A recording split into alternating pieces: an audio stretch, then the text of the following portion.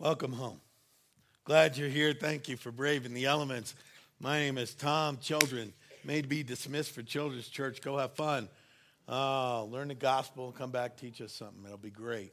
All right, we'll see you later. How you doing? Good. Loco, it's good. I'm losing my voice. I know some of you were thinking you might get out of here early today. Yeah, I wouldn't bet on it. Message is called Life is Worship. I will give you a free tip. Vicks Liquid Cold and Cough Formula Raspberry Flavored tastes nothing like raspberry. Absolutely nothing. So many reasons to come to this church. My goodness. Well, if you have a Bible, Romans chapter 12, that's where you want to be. Please open there. We're going to be talking about worship. If you don't have a Bible, you can look under the seat in front of you. That's yours to keep if you need one. We'd love for you to take it home and read it and be changed by it. Romans chapter 12, we'll read the first two verses together. Here we go. I appeal to you, therefore, brothers, by the mercies of God, to present your bodies as a living sacrifice, holy and acceptable to God, which is your spiritual worship. Do not be conformed to this world, but be transformed by the renewal of your mind, that by testing you might discern what is the will of God, what is good and acceptable and perfect. Let's look at verse 1 again. Look what Paul, who wrote this book, this letter to the Roman Christians, to the Roman church, look what he's doing here. He's pleading. He's pleading. I appeal to you, therefore, brothers, by the mercies of God. He's pleading with them to present your bodies as a living sacrifice, holy and acceptable to God, which is your spiritual worship. That's what Paul's doing. He's pleading with the Roman believers to make their entire lives about worship. To make their entire lives about worship. Now, Paul could have picked any number of things to make his plea about. Why worship? Is worship really all that important? Well, worship is a word that we use very often in a church setting, but not very often outside of church. So what is Paul saying? Paul's saying worship does not simply belong in the first half of a traditional church service or when you're tuned into Christian music or you're singing along with praise music. It's bigger than that. Worship is bigger than that. That's why he's pleading with them to get worship right, to create a life of worship. Worship is the key to the life of faith that you, if you're a follower of Jesus Christ, have always wanted but have never attained. It is the key to the life that God wants for you, is drawing you to. Worship is the pathway to a level of joy that you didn't even know you had the capacity for. Worship can usher you into a continual experience of Jesus Christ through the filling of the Holy Spirit that will absolutely rock your world. It is, if you get worship right, it will line you up. It will line you up with the glory that Jesus alone deserves. And verse 2 tells us that it lines you up with the will of God, with why you were created. It's a beautiful thing. That's what happens when we get worship as life. Not just as song, not just as a chapter of a church service. That's what happens when we get worship right.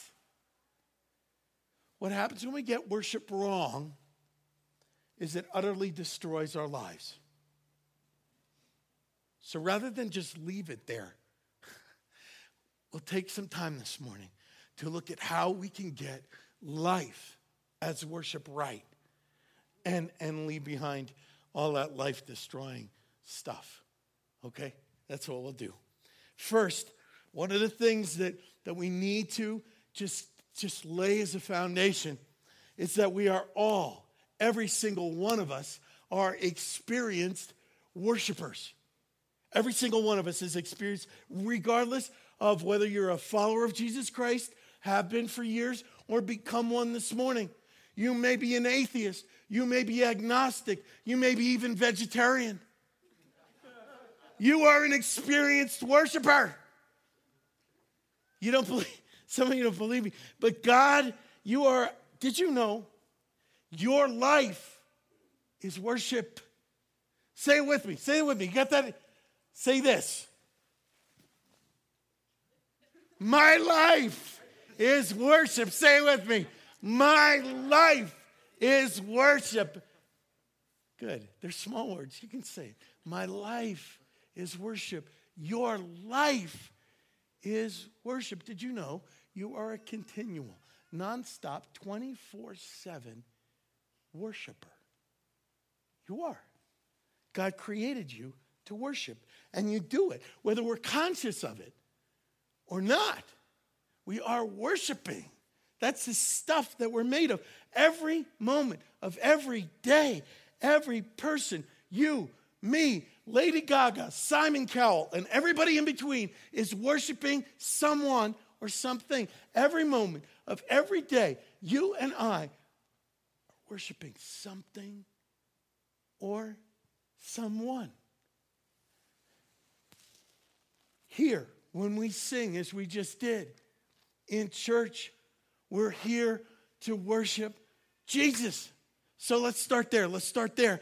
What is worshiping Jesus? Is it music? Is it music? Is it songs? It's lyrics? It's bigger than that. It's got to be bigger than that. You can't contain it in a song. There's never been a song written, a hymn, a chorus, whether it's 200 years old or 20 minutes old.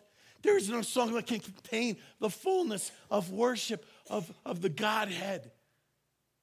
There is no song. It's bigger than music. It's bigger than songs. It's bigger than raising your hands. It's bigger than clapping. It's bigger than that cute little pseudo mosh pit thing you got going on here. Now, it can include all those things, and it often does, because those things are biblical and those things are beautiful. Okay, the mosh pit thing, not so biblical, but it's still beautiful. It can include that. But it's so much bigger. It's so much more. It's so much more than a song. It's a life. It's the connection that you have to God as you pour out throughout all your life, whether you're here or not. Your affections, your devotions, your adoration, your praise, your appreciation, your utter value of God. Worship has to be more than that. It has to fill our whole lives. And we'll see why in a minute. Worship, we're going to give you a couple of definitions to hang on to if these reach you, if these help you. Worship is putting Jesus in his place. Worship is putting Jesus in his place in our hearts, in our minds, in our souls, on our lips. Worship is putting Jesus in his place as King of Kings and Lord of Lords, God above all gods, our Savior, Redeemer, and friend. It is putting Jesus in his place as the source of our life and our reason for living, as the source of everything good, as the source of all our joy, as the reason that we get up and breathe and go and love and do. It is the culmination. It is putting Jesus in his place as our ultimate treasure and our greatest joy. That's the worship that fills a life. And you're going to see why that's essential. Worship is treasuring and enjoying and celebrating Jesus in all things, at all times, everywhere, no matter what we're doing. And in that is a win-win. See, in that Jesus is glorified with the praise and the worship he alone deserves. And it lines you up with the reason you were created. The purpose, the divine purpose that you were created for. So it benefits him when he calls us to worship. It's not only because he's worthy, he is. But it's also because that lines us up with his will, his good and perfect will, as we saw in verse 2. John Piper says this: For what is worship if it is not our joyful feasting upon the banquet of God's glory? I love when they equate it with food, don't you? Worship is, what is worship if it is not our joyful feasting upon the banquet of God's glory? That's awesome. Tim Keller puts it this way. The English word worship comes from the Old English word worthship. What is it worth? And so he goes on and he says, so worship is seeing Jesus for what he's worth and giving him what he's worth. It is seeing and grasping the beauty and value of Jesus in such a way that we want to line up and live every moment of our lives in accordance with that. Seeing and grasping the beautiful and ultimate value. So let's go back to Romans 12:1. Here it is. I appeal to you, therefore, brothers, by the mercies of God, to present your bodies, living sacrifice, holy and acceptable to God, which is your spiritual worship. Now, you see that word, therefore? See that? Whenever, here's a little Bible study tip for you. Another free thing. Okay. Whenever you see the word therefore, go and figure out what it's there for. Okay, he's referring to something he already said. So you got to go back. Yeah, but that's in another chapter. That's the end of chapter 11. You got to do it. You got to do it anyway because, you know, the chapter numbers and verse numbers, those were not put there by God. Those were put there by scribes to help us study and refer so we can all stay on the same page and verse and stuff. So it's not like Paul was writing this out and he's like, my hand hurts, my butt hurts, this is getting old. I'm going to make this the end of chapter 11. Football game's on. I want some Power Stop wings, a Diet Coke, and a nap. We'll start again later. No, it's just one continual message, one continual truth, one continual communication. So we go back. I appeal to you, therefore, brothers. Why? Go back. If you don't go back, this is what happens. People take verses out of context. They'll rip them out of context. They'll get all these favorite verses, and they'll make a collage. They'll make like a theological collage of all the things they want to believe in. They'll smash them all together. And they get some whacked out theology. I'm not kidding you. Like Jesus came and he died and he rose again so that they could have a wife that looks like Megan Fox. They could have a house that looks like MTV Cribs. They get a bank account that looks like Bill Gates. They get kids that look like models who are great at sports. They never need braces. They never take off half their clothes while you're eating dinner at Garlic Mike's. All because they ripped it out of context, you see? Go back. So we go back. What's that therefore? Romans 11:36. Little rant. This is why all of this. For from him and through him and to him are all things. To him be the glory forever. Amen? Amen. When we see to him be the glory, that's the worship. Oh, yeah, forever. All things. Say it with me. All things. That means all things? Yeah. That means you? Yeah. That means me? Yeah. All things from him, through him, and to him are all things. Do you see this? The universe, everything you've ever seen, everything you haven't seen, has a God-oriented direction. He is drawing all things to himself. He created them. He sustains them. He's drawing them back to be recreated and redeemed and set free from the fall and all the things that wreck our lives. And the call to make life worship is the call to be swept up in the ultimate spiritual current that God has put over everything, all things in the universe. And we fight it. We're like, why is my life a wreck? Because he's calling you to his arms to see the ultimate value, to see and treasure, so that your heart, so that your whole life may be consumed in worship that lines you up with who he is. It lines you up with everything that he wants for you. To do in you, not just now, but forever. For this day and forevermore. The path that you're looking for in your job, in your home, in your finances, in your relationships, in your confusion, in your sorrow, in your sickness, in your suffering, in your joy, in your marriage, in your parenting, in everything. It's a path of worship, true worship. All things are created by Him, sustained through Him, and being drawn back to Him. When He calls us to worship, it's not that He's some egomaniac God. He's the only one worthy.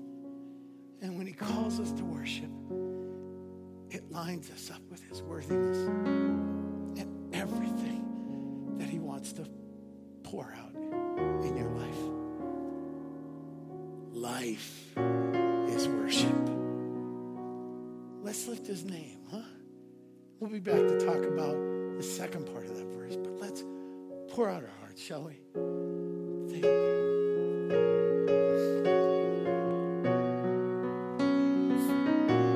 Let's stand and sing to Him.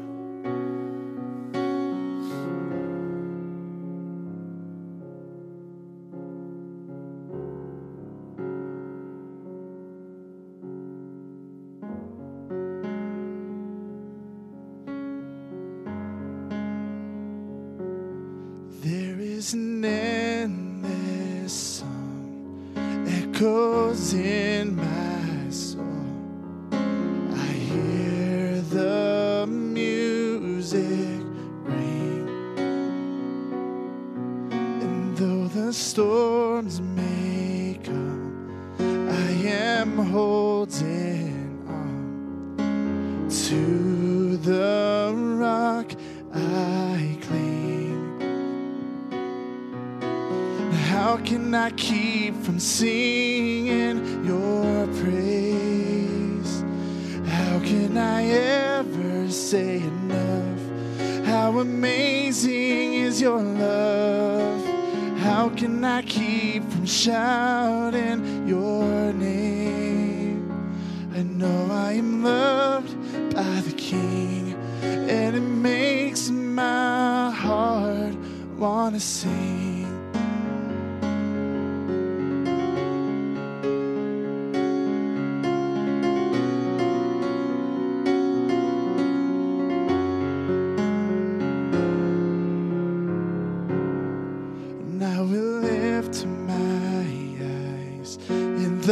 Darkest night, for I know my Savior lives, and I will walk with you, knowing you'll see me through, and sing the songs you give.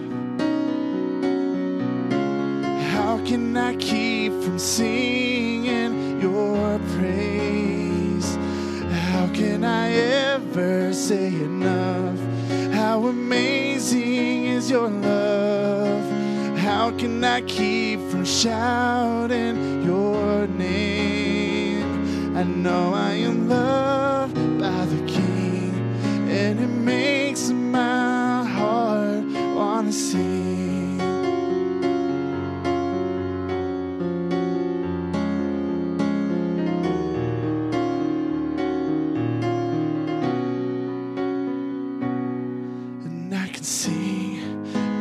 Troubled times, sing when I win. I can sing when I lose my step and fall down again. I can sing 'cause you pick me up, sing 'cause you're there.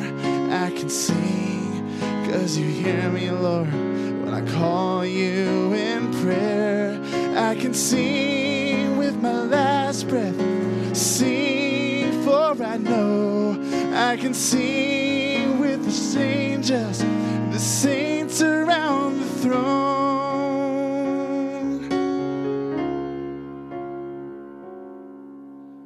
How can I keep from singing your praise? How can I ever say enough? How amazing is your love? How can I keep from shouting your name? I know I am loved by the King, and it makes my heart wanna sing.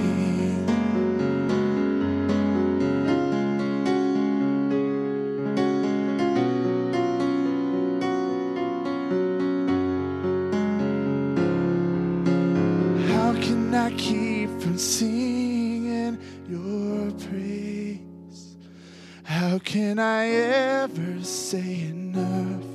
How amazing is your love?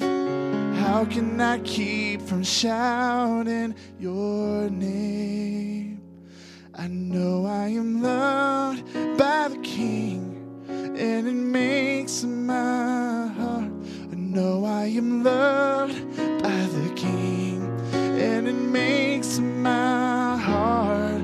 Yes, I'm loved by the King, and it makes my heart wanna sing.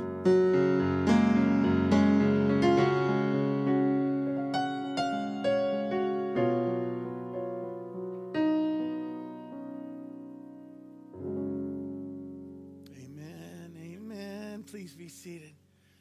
Okay, we love you guys. We do. And we pray and we plead and we work for your blessing and joy. And that's why we're going to do verse 2 of Romans 12. So if you're there, this is a warning. It's a warning from Paul to the Roman church. It's a warning for us that God gives us, for all of us, for me, for Matt, for Ryan, for the whole church. And there's a landmine here. We talked about getting worship wrong, and here's what he's saying. Romans 12:2. Do not be conformed to this world, to this culture, but be transformed by the renewal of your mind, that by testing you may discern what is the will of God, what is good and acceptable and perfect. That's the part where we talked about lining you up, right, with the will of God, with your purpose, with your calling, with the life that he created you to live. Here's something that will derail and destroy that. And so Paul is saying, do not, whatever you do, don't be conformed to this world. And the word world is culture. Don't worship like they do, because they are worshiping. We all are worshiping. Don't do it. What does it mean in a place like Gunnison? I would say here that most people believe there's a God, yes? Most people in town, at the college, that you work with would say there's a higher power, even if I don't know or call it by name. There's a God. I think most people would say that. They grasp that. So as far as that goes, they have some grasp of God's existence. But we talked about life is worship, being dependent on us seeing and grasping the value and the beauty and the ultimate treasure that is Jesus Christ. So those who are not followers of Jesus Christ, who have not seen nor have grasped all that he is,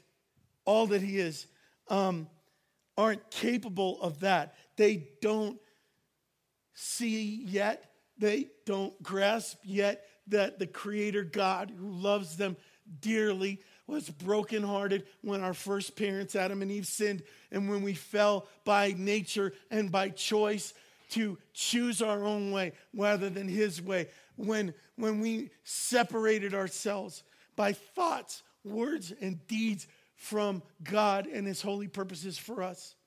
And he was so brokenhearted that he was holy. He had to judge that. He can't be near that. But he did not want his children, his creation to go unredeemed. So he came.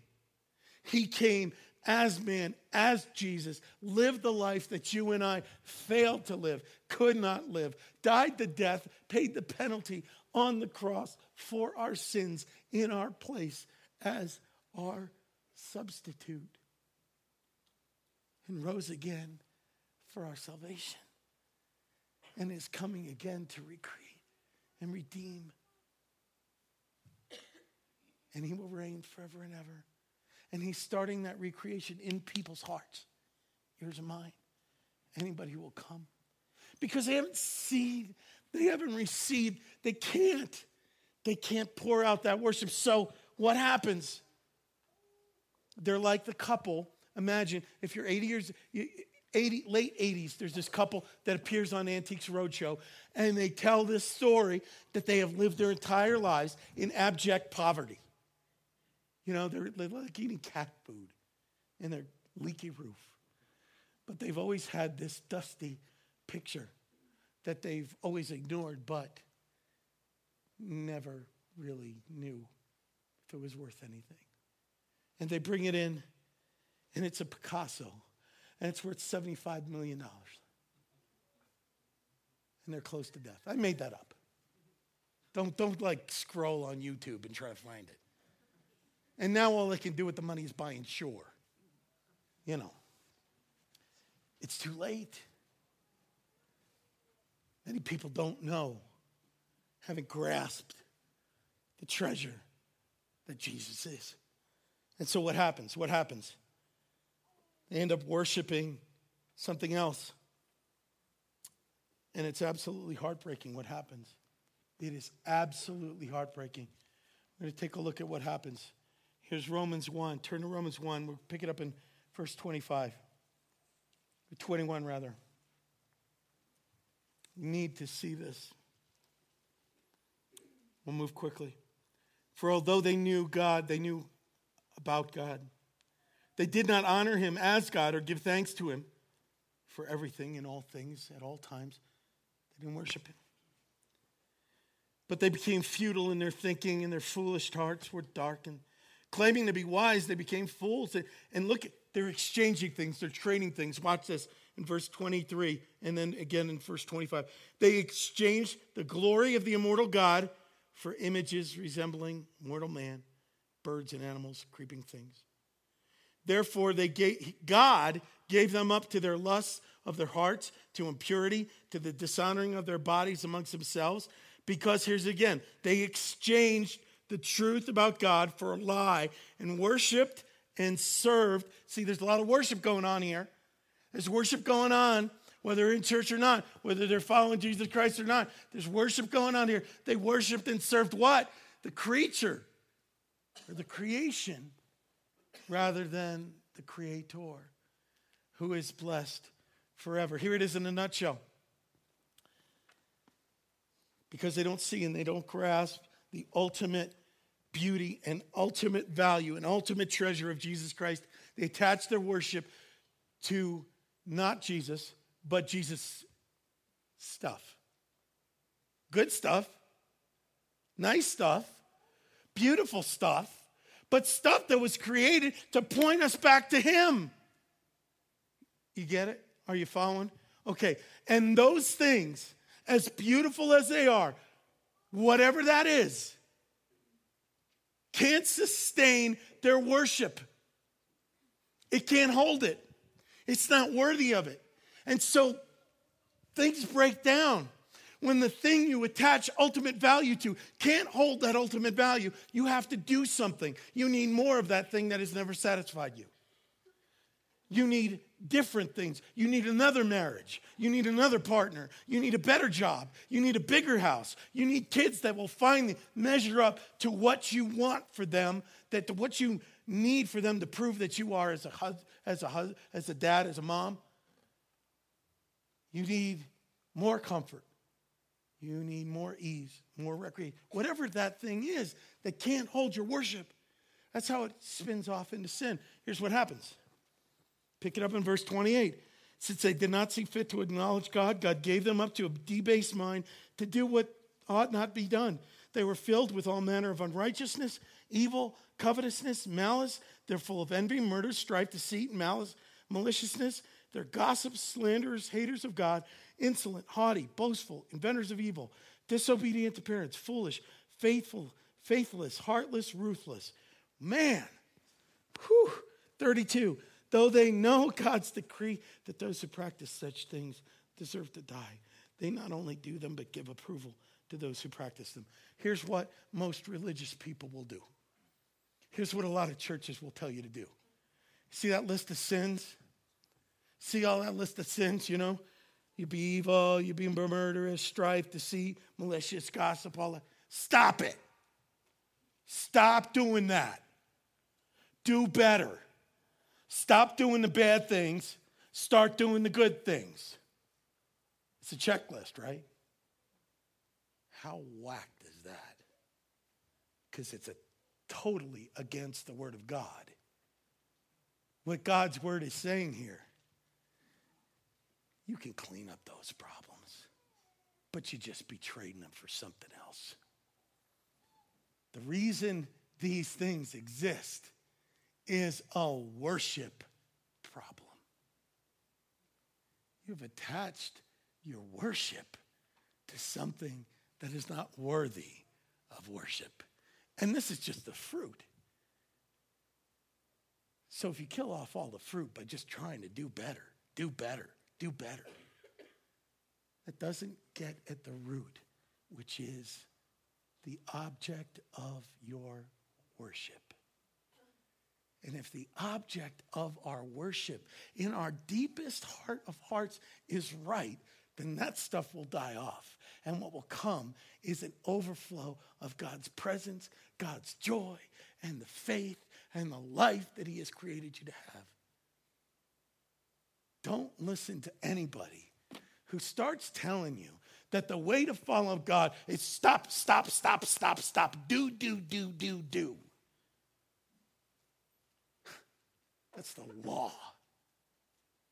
And Jesus didn't have to come die on a cross for people who could just do better. He did it to pay the price for those who couldn't do better.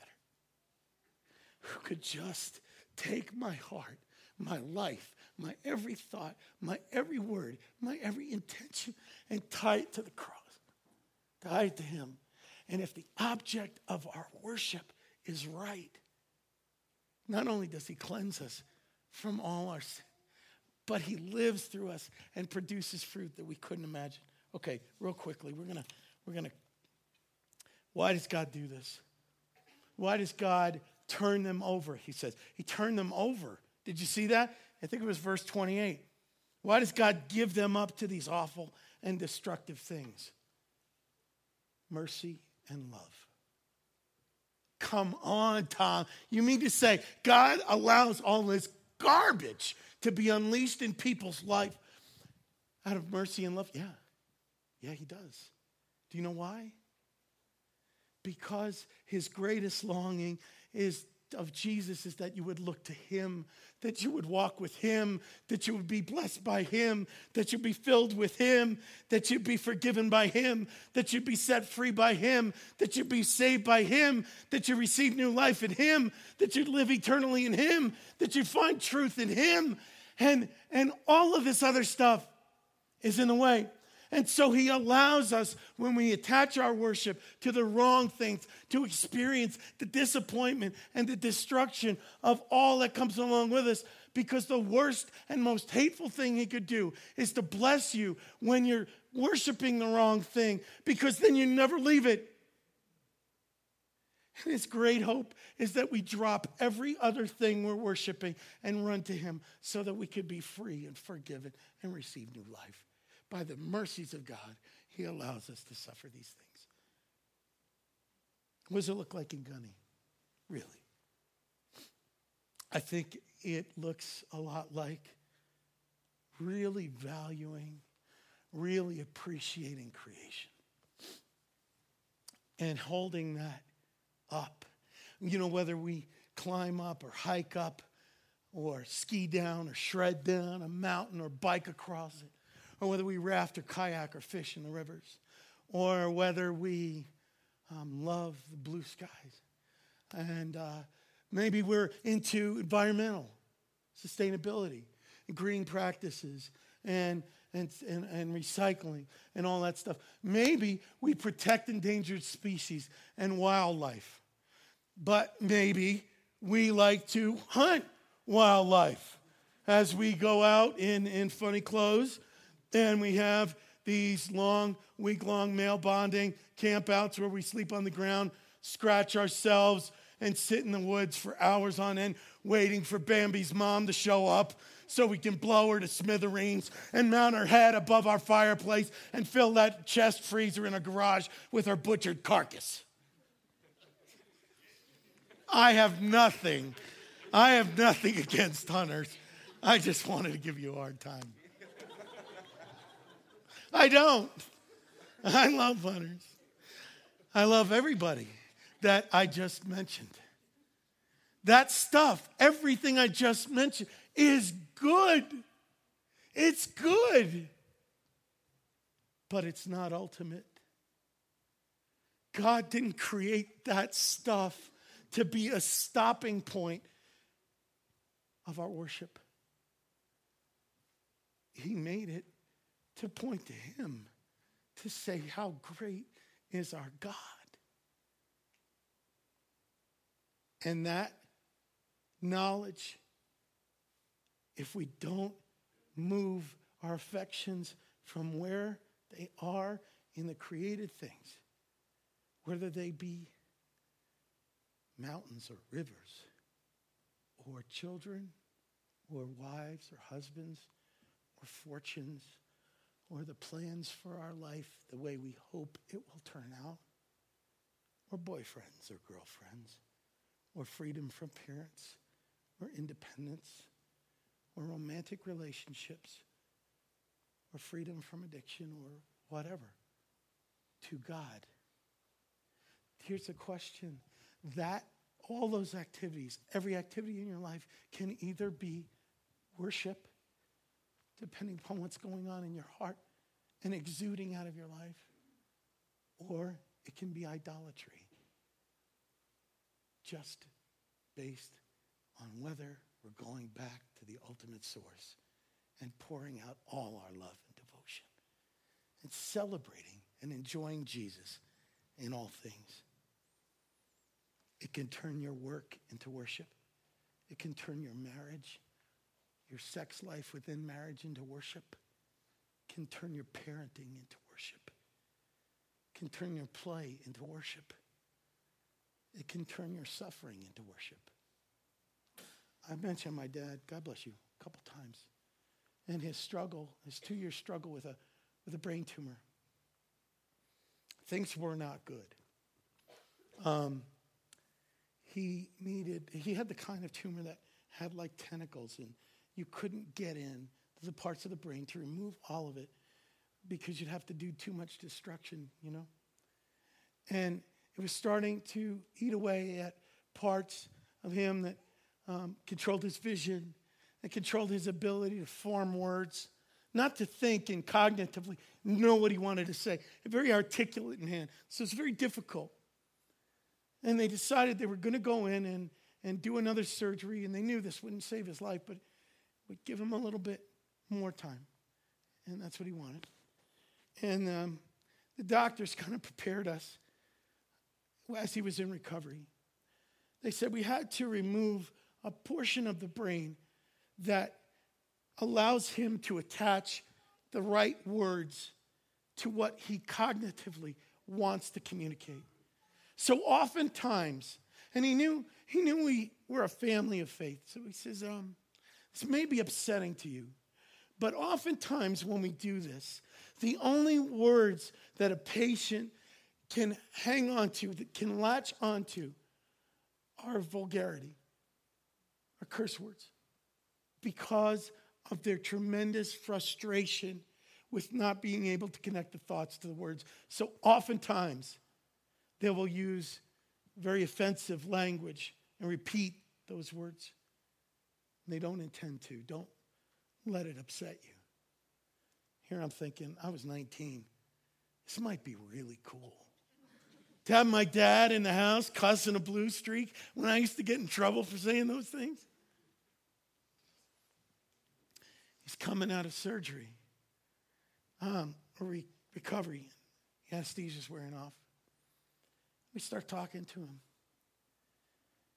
And from that moment to the last 6 months of his life, my father was able to say 2 words, and 2 words only.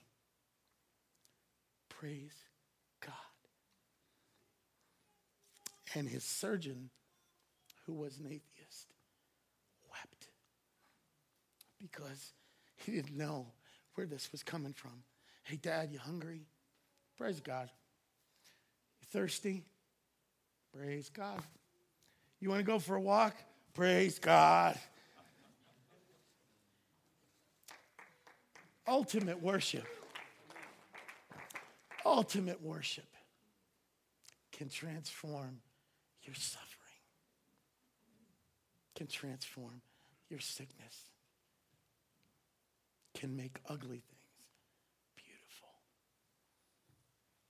It comes from your heart. We can all be here and sing all the right words, look really right. But we as parents, we have to take our kids, we have to point everything back to Christ, right? A good meal, a beautiful day, playing, snow, everything is a gift.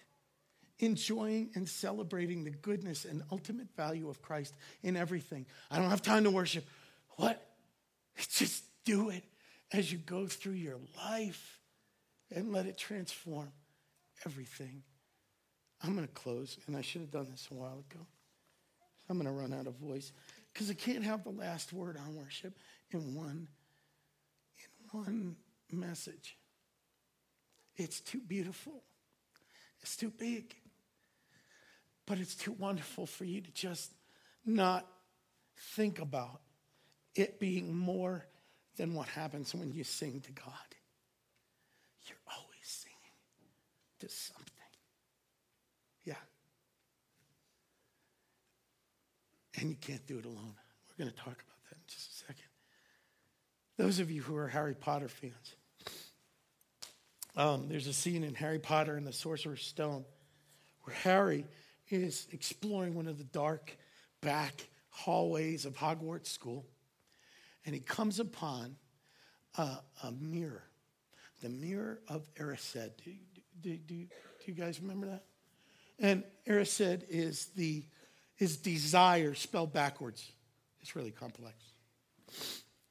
And on this mirror is etched some long mix of letters that when you reverse them and you space them correctly, the mirror says, I show not your face, but your heart's desire. And so when Harry looks into the mirror, he sees his parents who were killed when he was just a baby and what appear to be relatives behind them because he longs for his greatest desire is to have his parents and the love of family back. And so he runs for his friend Ron to bring him to the mirror to see, thinking that Ron is going to see Harry's parents in the mirror. Ron doesn't see that at all.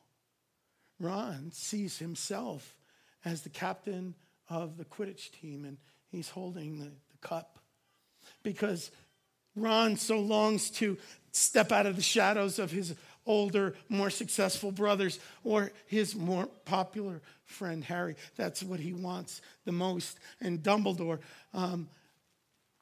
finally says to Harry, stay away from the mirror. The mirror gives neither knowledge nor truth, and men have wasted away before it, entranced by what they see. Their greatest desire.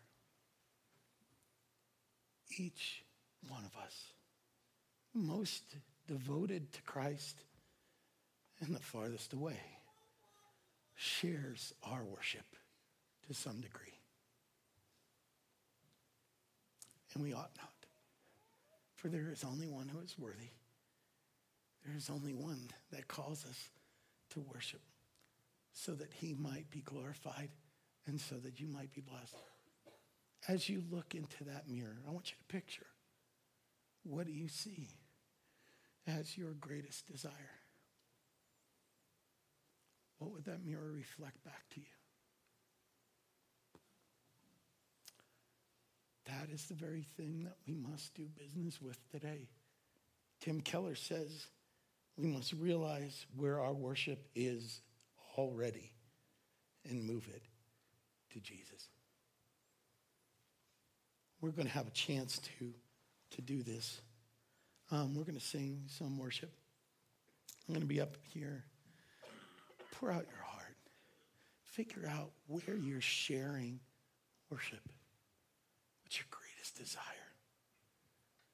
Because when verse 2 of chapter 12 of Romans says the transforming of our minds, John Piper was right when he says it's not as much about right thinking, but in right valuing, right desiring. What do we desire? Let's figure that out and transfer all of that to Jesus. Amen. So if you need to pray, pray. You need to come up here, altar's open. You want to talk, you want to pray with me, or someone else, we'll pray with you. Let's worship. Let's do it.